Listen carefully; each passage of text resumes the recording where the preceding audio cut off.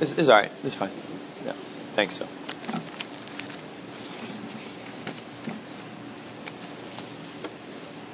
So Jesus has just had that amazing encounter with the sinful woman who, as we've discussed, maybe we should just call her the really forgiven woman. And that was earth-shattering picture of justice that was given to us, a picture of grace that was given to us. But what's interesting is in Luke's gospel is how much ink he gives to women all throughout his gospel. And at the time, this would have been somewhat scandalous that women are given such a prominent role throughout the gospel as it does occur. And we continue, though, with a bit more on that. In verse 1 of chapter 8. After this, Jesus traveled about from one town and village to another, proclaiming the good news of the kingdom of God. The 12 were with him, and also some women who had been cured of evil spirits and diseases. Mary, called Magdalene, from whom 7 demons had come out. Joanna, the wife of Chuza, the manager of Herod's household. Susanna, and many others.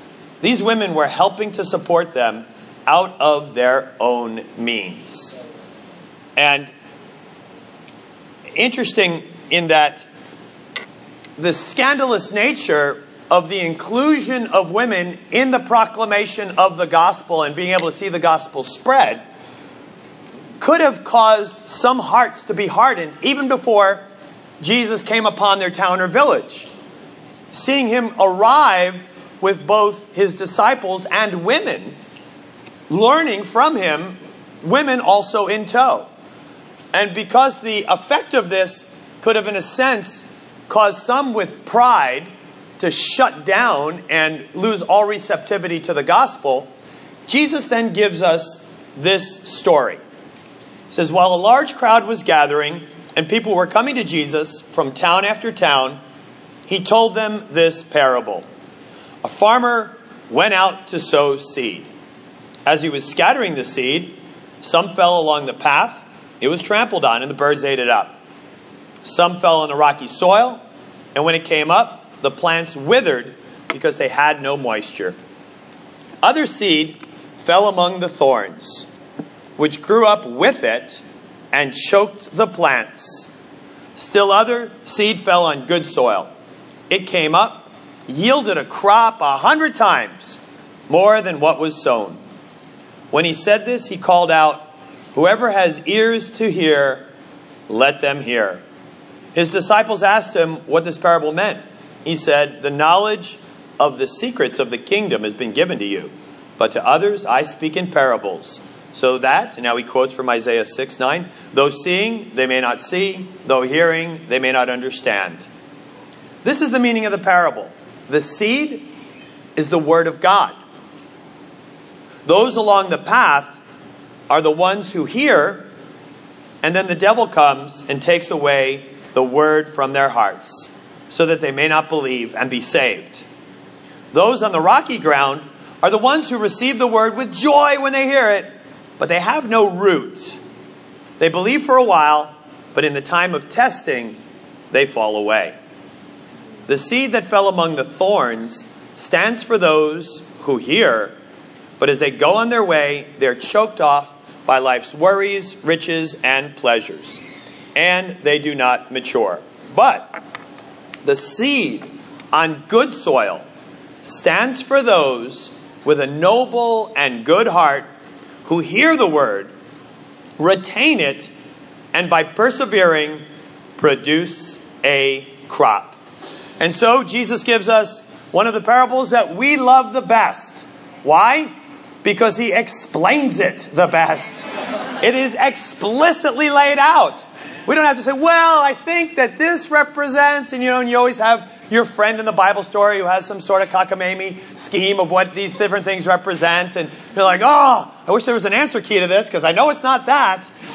And this one has the answer key. Hallelujah. No, the seed on the path, does not represent, babies who cannot hear. It's not about that. It's about saying, so we can kind of dispel any of the creative ideas that some might have in trying to interpret this parable. But at the bottom line of it all still is something very powerful being brought to us. And basically the idea here is that the sower scatters seed. Probably more literally, he broadcasts seed. And so when you think of this idea of broadcasting seed, and especially if it's a wheat or a barley crop, there would be the basket and the sower, as in that Van Gogh painting that was up just a moment ago. The sower would be broadly casting the seed in all direction. The more dispersed it is, the better the uniformity of the crop, the less the chance that he's going to waste seed with big glops coming here. But it's also quicker that way. If it is a bit too spread out or dissipated by that kind of broadcasting, you can always go over an area again and do it that way. However, it was typically the case in Palestine in the first century that you would scatter seed first and then later plow over it. Matter of fact, I'm going to try that this year with my grass. I'll let you know how it goes. But since that's the case, you don't always know the quality of the soil because it's not been tilled before you begin broadcasting. And so you broadcast all across your field. Some may turn out to be rocky soil. Others might be soil where later thorns are going to come up. And then of course, what might be forming a path for animals or others that might end up walking across that field. You don't really know at the time as you're casting all of this seed. But nonetheless, the Word of God is cast broadly. All of us, as we sit here, have easy access to the Word of God. And even if you just happened off the street because you're wondering why people were walking into Yates Elementary School on a Sunday morning, even you have probably had some sort of exposure to the divine Word of God. And with that is the idea of broadcasting. But now, also within this idea is that there are different receptivities to this seed, to this Word of God. Will it have an effect in your life? I loved, again, what Casey shared earlier, and it really did hearken me back, and I'm sure a lot of you back too, to many times having looked through the Bible only for it to have almost no effect. And as I look at these different soils, we'll look at them in turn as Jesus lays them out here. And of course, the first is this no effect gospel phenomenon, and that's the hardened heart. That's the seed that is sown along a path. The path is hard-packed ground. Seed's not finding any way down to germinate. And as a result, it's just out there for easy pickings, and at least the birds will be able to have a little bit of a meal on it. But in the end, nothing is left of the Word of God, only the barrenness and the hardness of our hearts. And sadly, that marked my walk in Christ, if you want to call it that, or my poser walk in Christ for 29 years of my life. Did I go to church? Sure, I went to church. I wasn't as sincere even as Casey was, as she shared. But at times I kind of thought that I was. And again, as I'd read the Word of God, I'd kind of feel, somewhat interested in it. But often this idea of Satan taking away the Word, it's interesting that in Mark's Gospel, it says as soon as the Word is presented, it's snatched away by Satan. As soon as they hear, it's snatched away.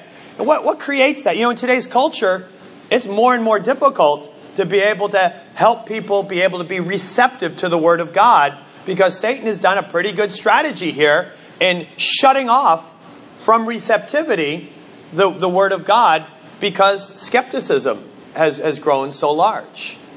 And I didn't know, by the way, that Wikipedia was a verb, so thank you for helping me know. But by Wikipediaing, it's quite easy to kind of roll your own religion, so to speak. And put a little of this, a little of that, get it all together, and suddenly you are an enlightened philosopher of this age. And you think pretty highly of yourself in the process of being able to do such a thing. I think we've all maybe toyed with that idea. I know that I did for quite a while. only to recognize that until I was able to humble myself to the Word of God, all of my personal philosophizing only made me arrogant and idiotic. And I hate to even have, if there were any tapes available, of hearing what I sounded like over any of those lunch conversations about my syncretism of putting together all of these diverse and amazingly insightful ideas that had become the principles of my life. But the hardened heart is one that we could all become susceptible to, because the philosophy of this age now rails against the gospel message. And there are a couple areas in particular that really preclude one from being able to receive the gospel quickly. The big one is that the message of Jesus is absolutely, as intensely as possible, an exclusive message. And nobody tends to like that in a postmodern age. Postmodernity is all about, diversity. I embrace all people, all things. I love all. Well, yes, I think, look at this group. Obviously, we love all. Ain't no doubt about the diversity of all of that. But while we need to be completely tolerant of all people, there is no way that we should be tolerant of all ideas, especially ideas that set them up against the knowledge of God. But that is the spirit of this age, is that, you know what? Quran is good for you. It seems to have disciplined your life. Amen for you on that. The Bible's good for you. Oh, I'm so glad. Some of the tenets of Judaism is working for you, and you seem to get greater depth of the sense of your soul. Oh, good for you. Oh, look at that. Look how Hindu has been kind of giving you peace. You know what? Good for you in all of that. And even as I say this, you feel a little bit uncomfortable right now, even if you follow Jesus. Because what I'm about to say is, all of those things, if Jesus is true, all of those things that I mentioned are bunk. They are false. And the claims that they make, and especially any claims that they make that have anything to do with Jesus, are absolutely unfounded. And either Muhammad's right or Jesus is right. Muhammad says that Jesus didn't really die. Well, Jesus says, I am the way, the truth, and the life. And no one gets to the Father except through me. That's a rather narrow path. But it doesn't make you narrow-minded. Here's praying that you fought through and humbled yourself so that you weren't living on the arrogance of your own ideas, but that you fought through and surrendered yourself over to the very love of Christ. Now, is it fair for God to shut off all of those other things and say it's only through my Son?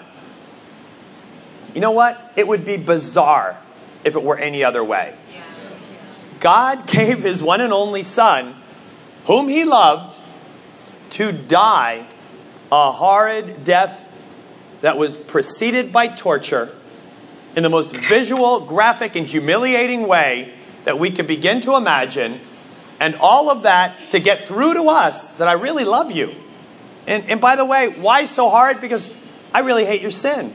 Why so hard? Because I really love you. Why so excruciating? Because I know how easy it is for your heart to become callous and hard.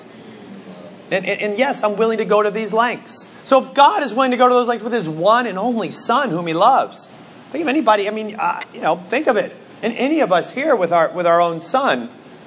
I mean, what an act. What more could God do?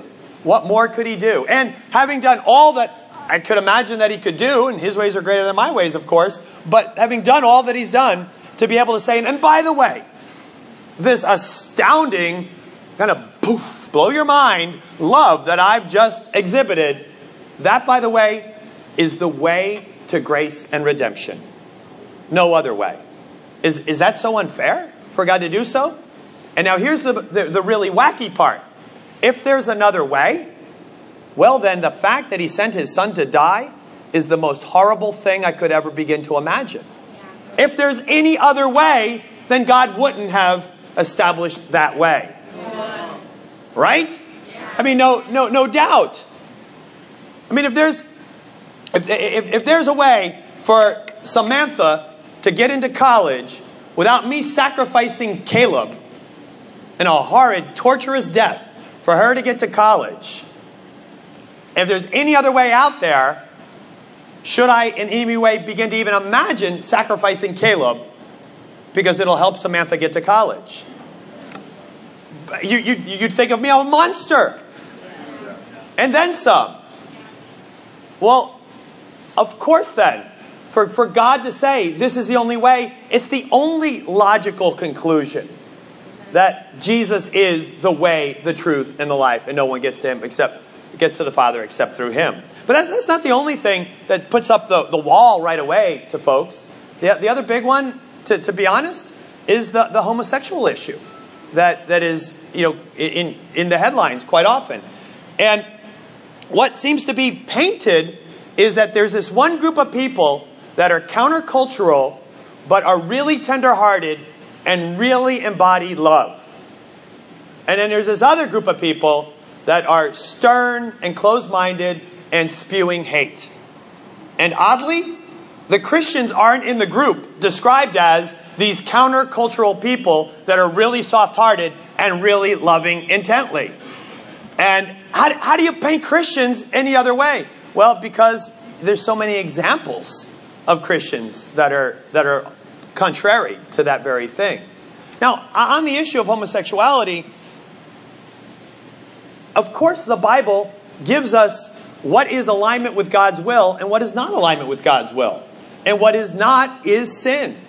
And whether that's my wretched premarital sexcapades of trying to seduce co-eds in college, or my ridiculous drunkenness, or the scandalous behavior of my deceit and cheating through college, that's not like in any way positioned biblically any different from another type of immoral sexual behavior, which the Bible lists as sexual immorality, which is homosexual behavior.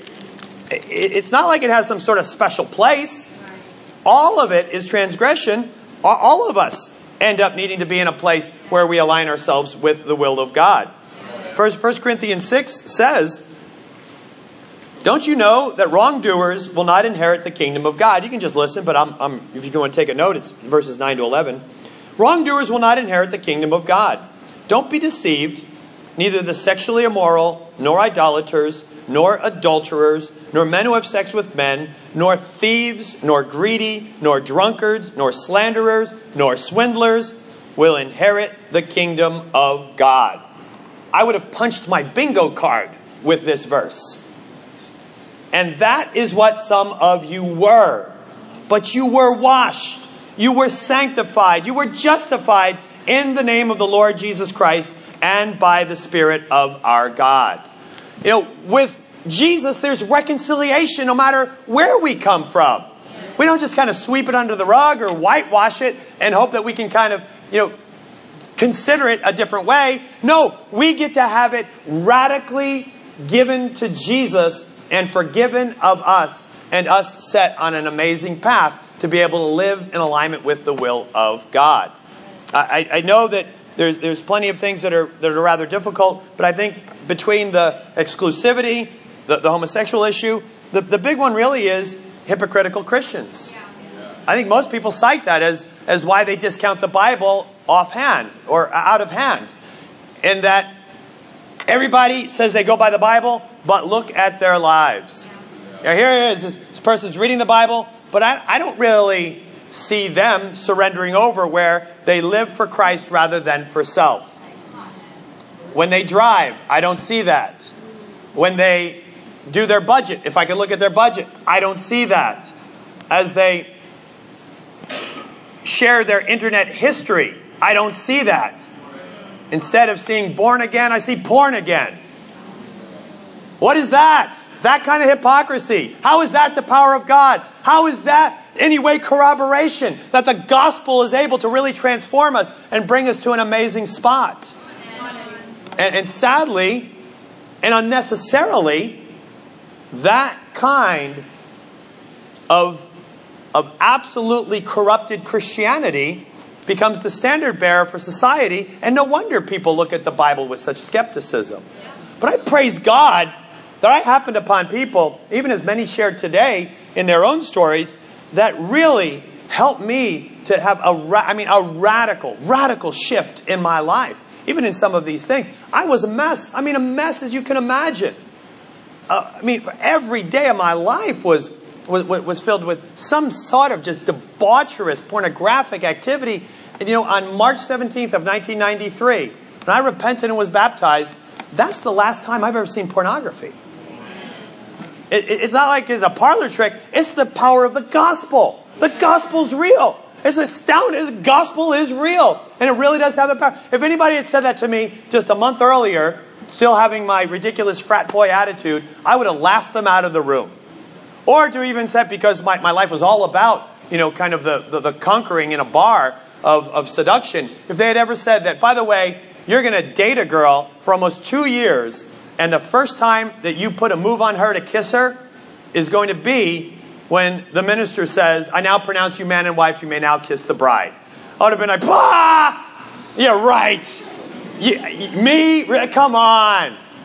But that is exactly the path that God allowed for Deb and me. It was an awesome kiss, by the way.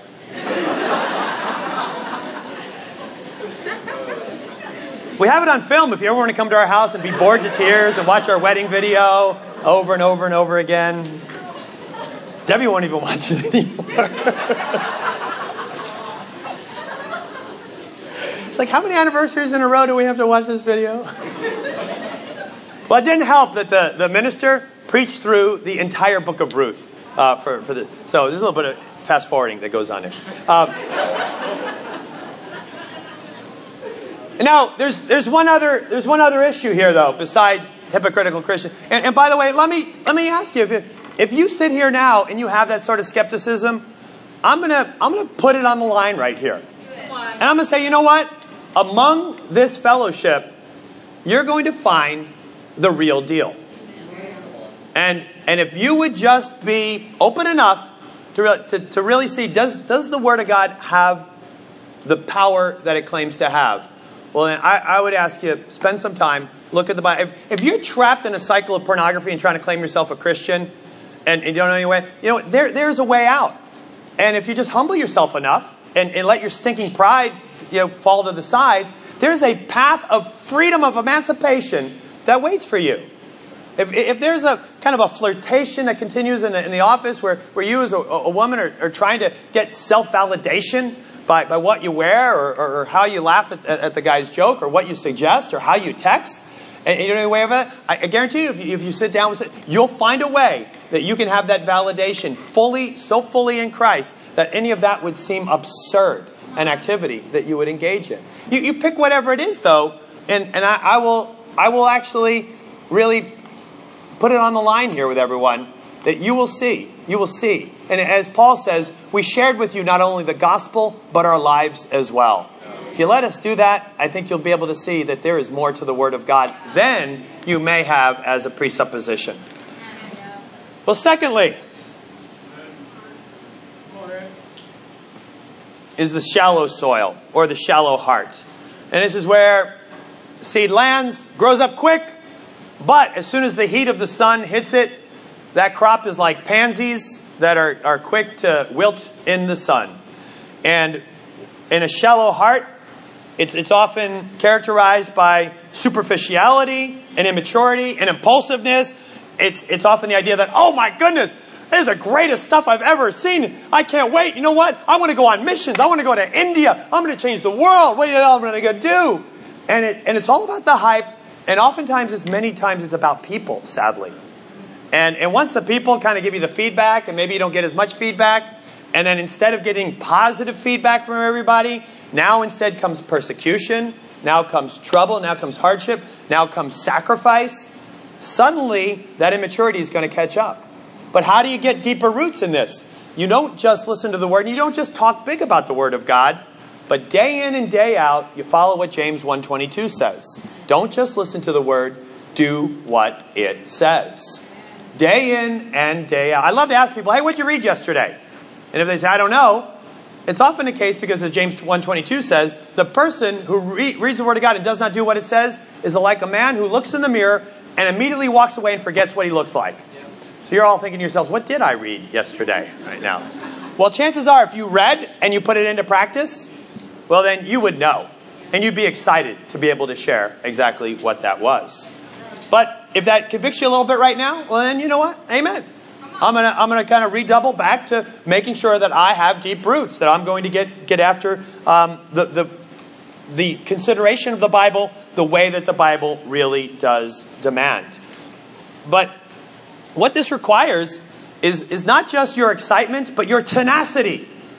That you're willing to make the sacrifice, to endure a little bit of short-term pain for long-term bounty of being able to really stick to the will of God. And there'll be difficult things that come. Maybe it's going to be a kind of a romantic relationship that somehow gets askew because of the Word of God. What are you going to choose? Kind of the ease of trying to stay in a tried and true relationship? Or are you going to be in alignment with the will of God? Or perhaps it's going to be family pressure because of the Word of God. What's going to happen in those cases? There might be pressure in the workplace. Even if you're at a military base. That, what am I going to do? Are you going to wilt? Or are you going to really stand firm with steel in your spine for the Word of God? If you want that steel in the spine of your soul, it happens just one way. It's by not just reading the Word of God and being excited by it. It's by reading the Word of God day in, day after day, lunch pail Christianity, put it into practice. Pick something that convicts and something that you will do. Amen. Thirdly is the profane heart. Why do I say profane? Profane just means not holy. It just means worldly in some sort or another. And here it says it's the cares, the worries that are about us. In the Matthew and Mark's Gospels, it says the worries of this life, the deceitfulness of wealth, the desire for other things. What does that do? It chokes off the word and keeps you from being, the word used here is mature. Now that word, it's been coming up a lot lately in the last 2-3 services. To be mature, the Greek word is teleos. Teleos is the idea. Sometimes it's translated perfection, maturity, completion. I think a good way of understanding it is that God had a purposefulness about you. And that He has an intended destination in His purposefulness about you. You have a place where you're meant to be. You have a destiny to which you were reborn. Don't let that be cut short because of the worries of this life, the deceitfulness of wealth, or the desire for other things. Who you're meant to be in Christ is glorious. Christ is meant to be formed in you.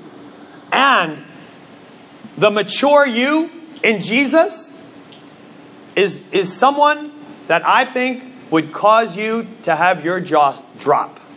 You would be gobsmacked if you could really take a hard look at who you were really meant to be in Jesus Christ. But what do we trade in for that glorious person that we are meant to be in Jesus? Not of ourselves, but by aligning ourselves with the Word of God and not allowing these other things to capture our fancy instead. Well, worry. Worry is a big one. What is worry? Worry is us thinking that we can take control. Worry is for us focusing on issues rather than allowing them to be entrusted to God. Worry, it is at its heart, is unfaithfulness to the Lord. How about the deceitfulness of wealth? Well, how does wealth choke us off from becoming who we're meant to be? This ultimate destination of completion for us. Well, because wealth is all about a false security. God is all about security in Him. But wealth gives you a lie that, you know what? No, if you pursue me, wealth, you're going to be even more secure than you are, rather than really making this all about God. And oftentimes you can know whether this is choking you off from your intended destination is if you are making decisions, big decisions in your life, more based on fear rather than faith. Maybe you've been unemployed for a little bit. You're like, circle the wagons, what are we going to do? And suddenly there's a job offer, but that job offer takes you away from a healthy fellowship. It isolates you. All things that Satan is happy to have done. What are you going to do in that moment? Are you going to go the path of security and the deceitfulness of wealth? Or are you going to decide, you know what, this sounds crazy, but I'm going to trust in Jesus on this one. I'm going to really allow making Jesus my first priority, as Matthew 6:33 says, but seek first His kingdom and His righteousness, and all these other things will be given to you. What are all these other things? All these issues of what will I wear, what will I have, what money will I have. That's all the context of Matthew 6 in this. But if you really do decide that, let's do it. Let's give our all for Jesus and trust that He's going to work everything out. And I could trot up even right now, or even have people pop up and share one after another after another. People have done exactly that, and they could not believe the degree to which God has shaped their lives and also hooked them up with a security so much greater than they could have had out of a fearful clinging to a bit of a salary by sight, rather than a security by faith that we have in God. The other thing is the desire for other things. Is there a boy out there that's more alluring than Jesus? Yeah. Is there a girl out there, as Chris shared during the communion, that was very vulnerable, thank you, that could take you off your path? That wasn't a time of maturity for Chris. Now is the time, praise God. Yes. But do you want to willingly, deliberately take yourself off of a path of maturity to kind of toy with some sort of flirtation out there? The other appetite that we have is not just for maybe romantic relationships, but it's for self-esteem. The very anti-God state of mind. How do you ruin great concepts like celebration and congratulation and praise and focus? How do you ruin all of that? Just put self in front of it. Be self-focused, self-praise, self-congratulatory. And we're to no longer live for self, but for Him who died for us and was raised again. But how do we want self-esteem. And so in our desire for self-esteem, we then fill our life with so many things that are profane rather than holy, hoping that this will somehow get us to this point where we feel great about ourselves. God so loved you that He gave His one and only Son, so you will not perish but have eternal life. Well, does that not validate you? Does that not astound you that you've been not only called but chosen and now living a life in Christ? Is God not enough? The most effective weapon to get you off of best in Christ is second best of something else in the world. Is there a second best that captures your imagination a bit more, quickens your step, lightens your eyes, causes you to kind of be excited as you contemplate it? Compare that to what if that energy were put into Christ? What would happen then? What if your investment were in Christ? Your heart would be there also, Jesus promises in Matthew 6. Is exactly what would happen. And when we're able to clear out the thorns, when we're able to deepen the roots, and ultimately is the place where God wants us all to be, the place where we're all meant to be, and that is the fruitful heart. The good soil, noble soil that receives the Word of God, embraces the Word of God, executes the Word of God, incorporates the Word of God, and sees the Word of God flourish through you as a simple vessel. My dream is, when Deb and I have our 50th anniversary, is that we can do it in a grain field with 100 times a crop in that grain field, gleaming in the sun, blowing in the wind.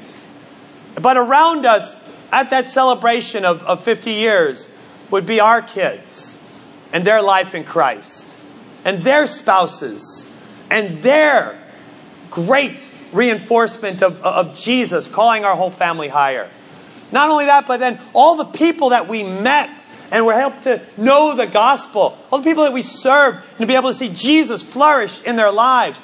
And then the grandkids, of course, would be there as well, and their young excitement as they're off being able to share Jesus to their generation. That's who you're all meant to be. That is exactly the path that Jesus has in store for you. It is beautiful. It is glorious. And it's only a foretaste of the new earth and the new heaven that will bring all of that and then some.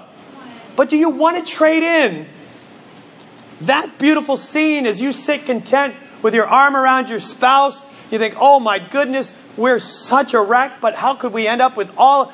Praise God that along the way we decided that we're not going to go off of our own arrogance, that we're going to allow the Bible to really be the standard. That any time that the Bible would in any way convict or redirect, that we'll be quick to respond. Not in any way thinking that we're so smart that we have a more kind of cultured, enlightened path, but rather that the Word of God every single time would be the only thing that really does guide us. And let me beseech you all, is that this was a year where we said, let's make this the best year of our lives. And this is all we said is, and we trust that if we just do one thing, it'll be the best year of our lives. But I believe it'll be the best year of our lives that launches us towards what will be 50 years from now. I won't be alive, but you will.